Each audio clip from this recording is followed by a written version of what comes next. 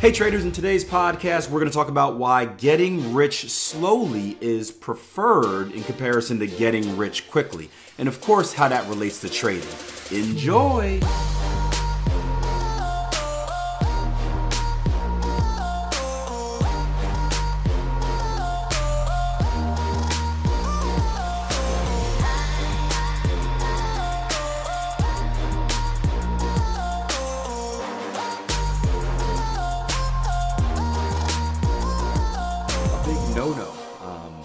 If anything, you would do the opposite. I don't necessarily recommend doing that either. I don't think you want to trade more while you're losing, just because I think that brings on, I think that psychologically, I think that's very difficult to do. Doubling down as you're falling off a cliff. But that would be better than the alternative.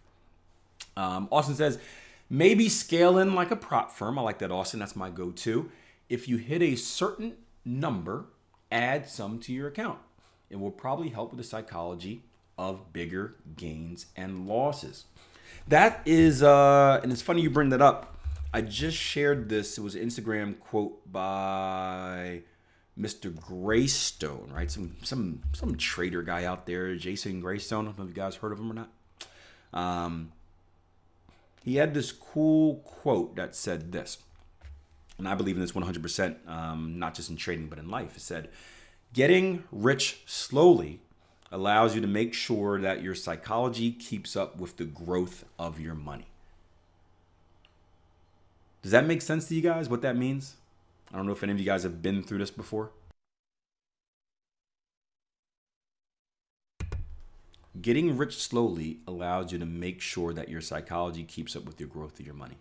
Not to get too far off track, this is one of the main reasons we see so many people go broke in life, right? You hear numbers. I don't know if this is the same, and you guys can let me know if it's the same over, on the other side of the world.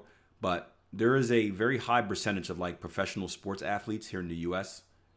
Basketball, football, mostly, that are basically broke. Is that the same in like European soccer or cricket? I don't know how much cricket players get paid, but there's a massive amount to get broke. And many of you guys are asking, right? Normal people are like, well, you got $1 million contracts. Like, how are you like? If you think about it like this, right? If you have $1 million, you should never go broke, right? You should never go broke. If you simply invest $1 million, right, or invest a portion of it, you should make enough to never go broke ever. Right? Just off your return, right? So there's no excuse for going broke if you have $1 million. These guys have multi-million-dollar contracts, right? They're getting multi-million-dollar signing bonuses, meaning upfront. So how are they so poor with their money? And we know there's an issue globally with personal finance, right? We know there's a massive issue, but one is they don't know how to use their money. Two is, they got many people with their hands out. I did see that 30 for 30. Ugh. So many people with their hands out.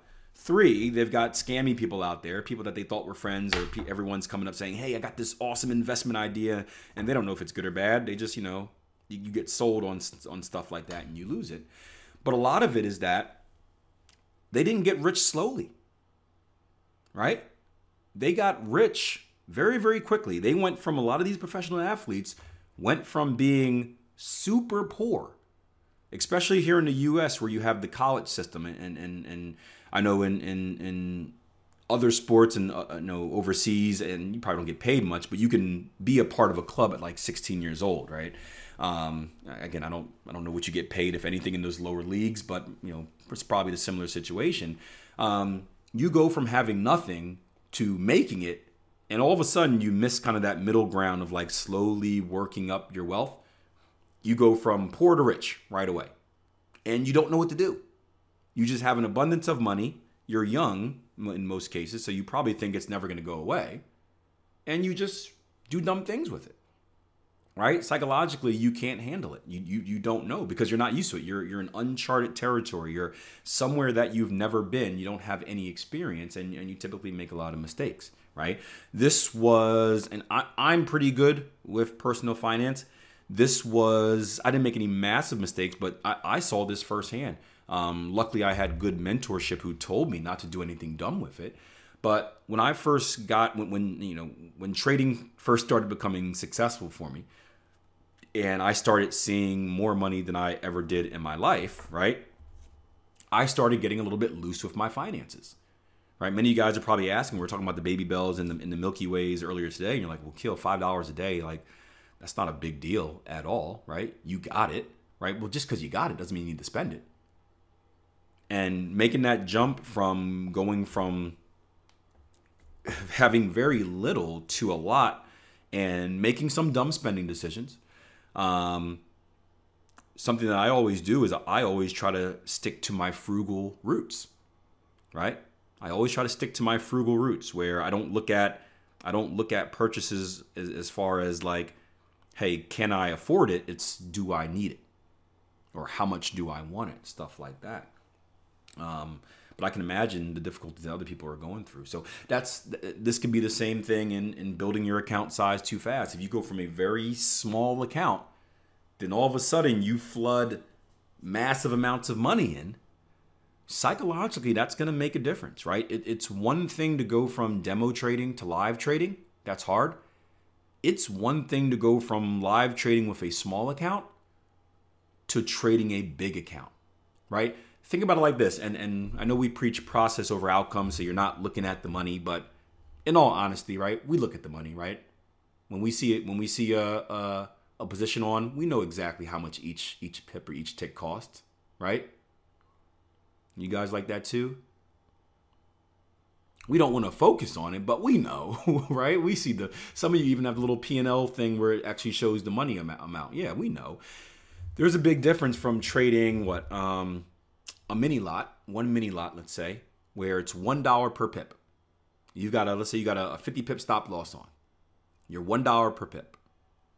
There's a big difference from going from $1 a pip, right, to a standard lot where it's $10 per pip, right? You've 10x'd your risk, you've 10x'd your reward as well. But it's a massive difference, right? When I managed money, I went from going from like, I think before I was managing money, I had a little bit of money. I think I was trading like 2 minis, maybe 4 minis, I think. 4 minis per contract, right? And I went from trading 4 minis to basically like 3 standard lots. Somewhere around there, depending on the trade, it varied. But somewhere around, so anywhere between 2 and 4 standard lots I was trading per trade. And I'm looking at it and I'm like, man, each time this thing ticks down, there's $40. There's $40. There's $40. Like it was very tough. And of course, you're looking at your stop loss, which is 50 pips away. You're like, oh man, right? That's very tough to do. Easier if you slowly build your way up. Instead of jumping from 1 mini to 4 standards, if you go from 1 mini, 2 mini, 4 mini, 6 mini, 8 mini, 1 standard, 1.5, something like that, you're kind of dipping your toe into the water, right? You're easing yourself in. Your body's getting used to the cold pool water, and you can adapt and adjust a little bit better psychologically.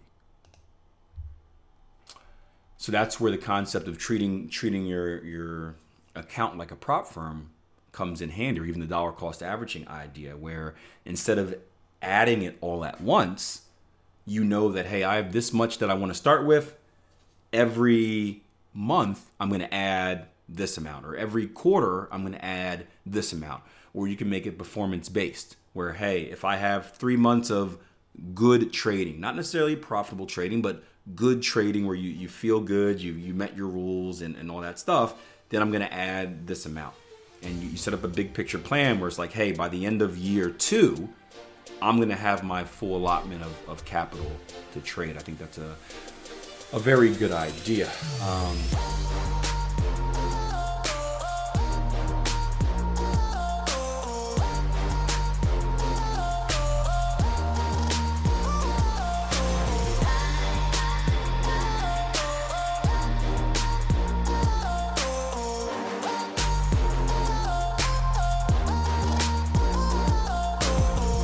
Hey guys, thank you as always for checking out the show. Remember, head over to www.tier1trading.com. We got all types of cool stuff over there for you. Free webinars, trial memberships. Check it out. www.tier1trading.com.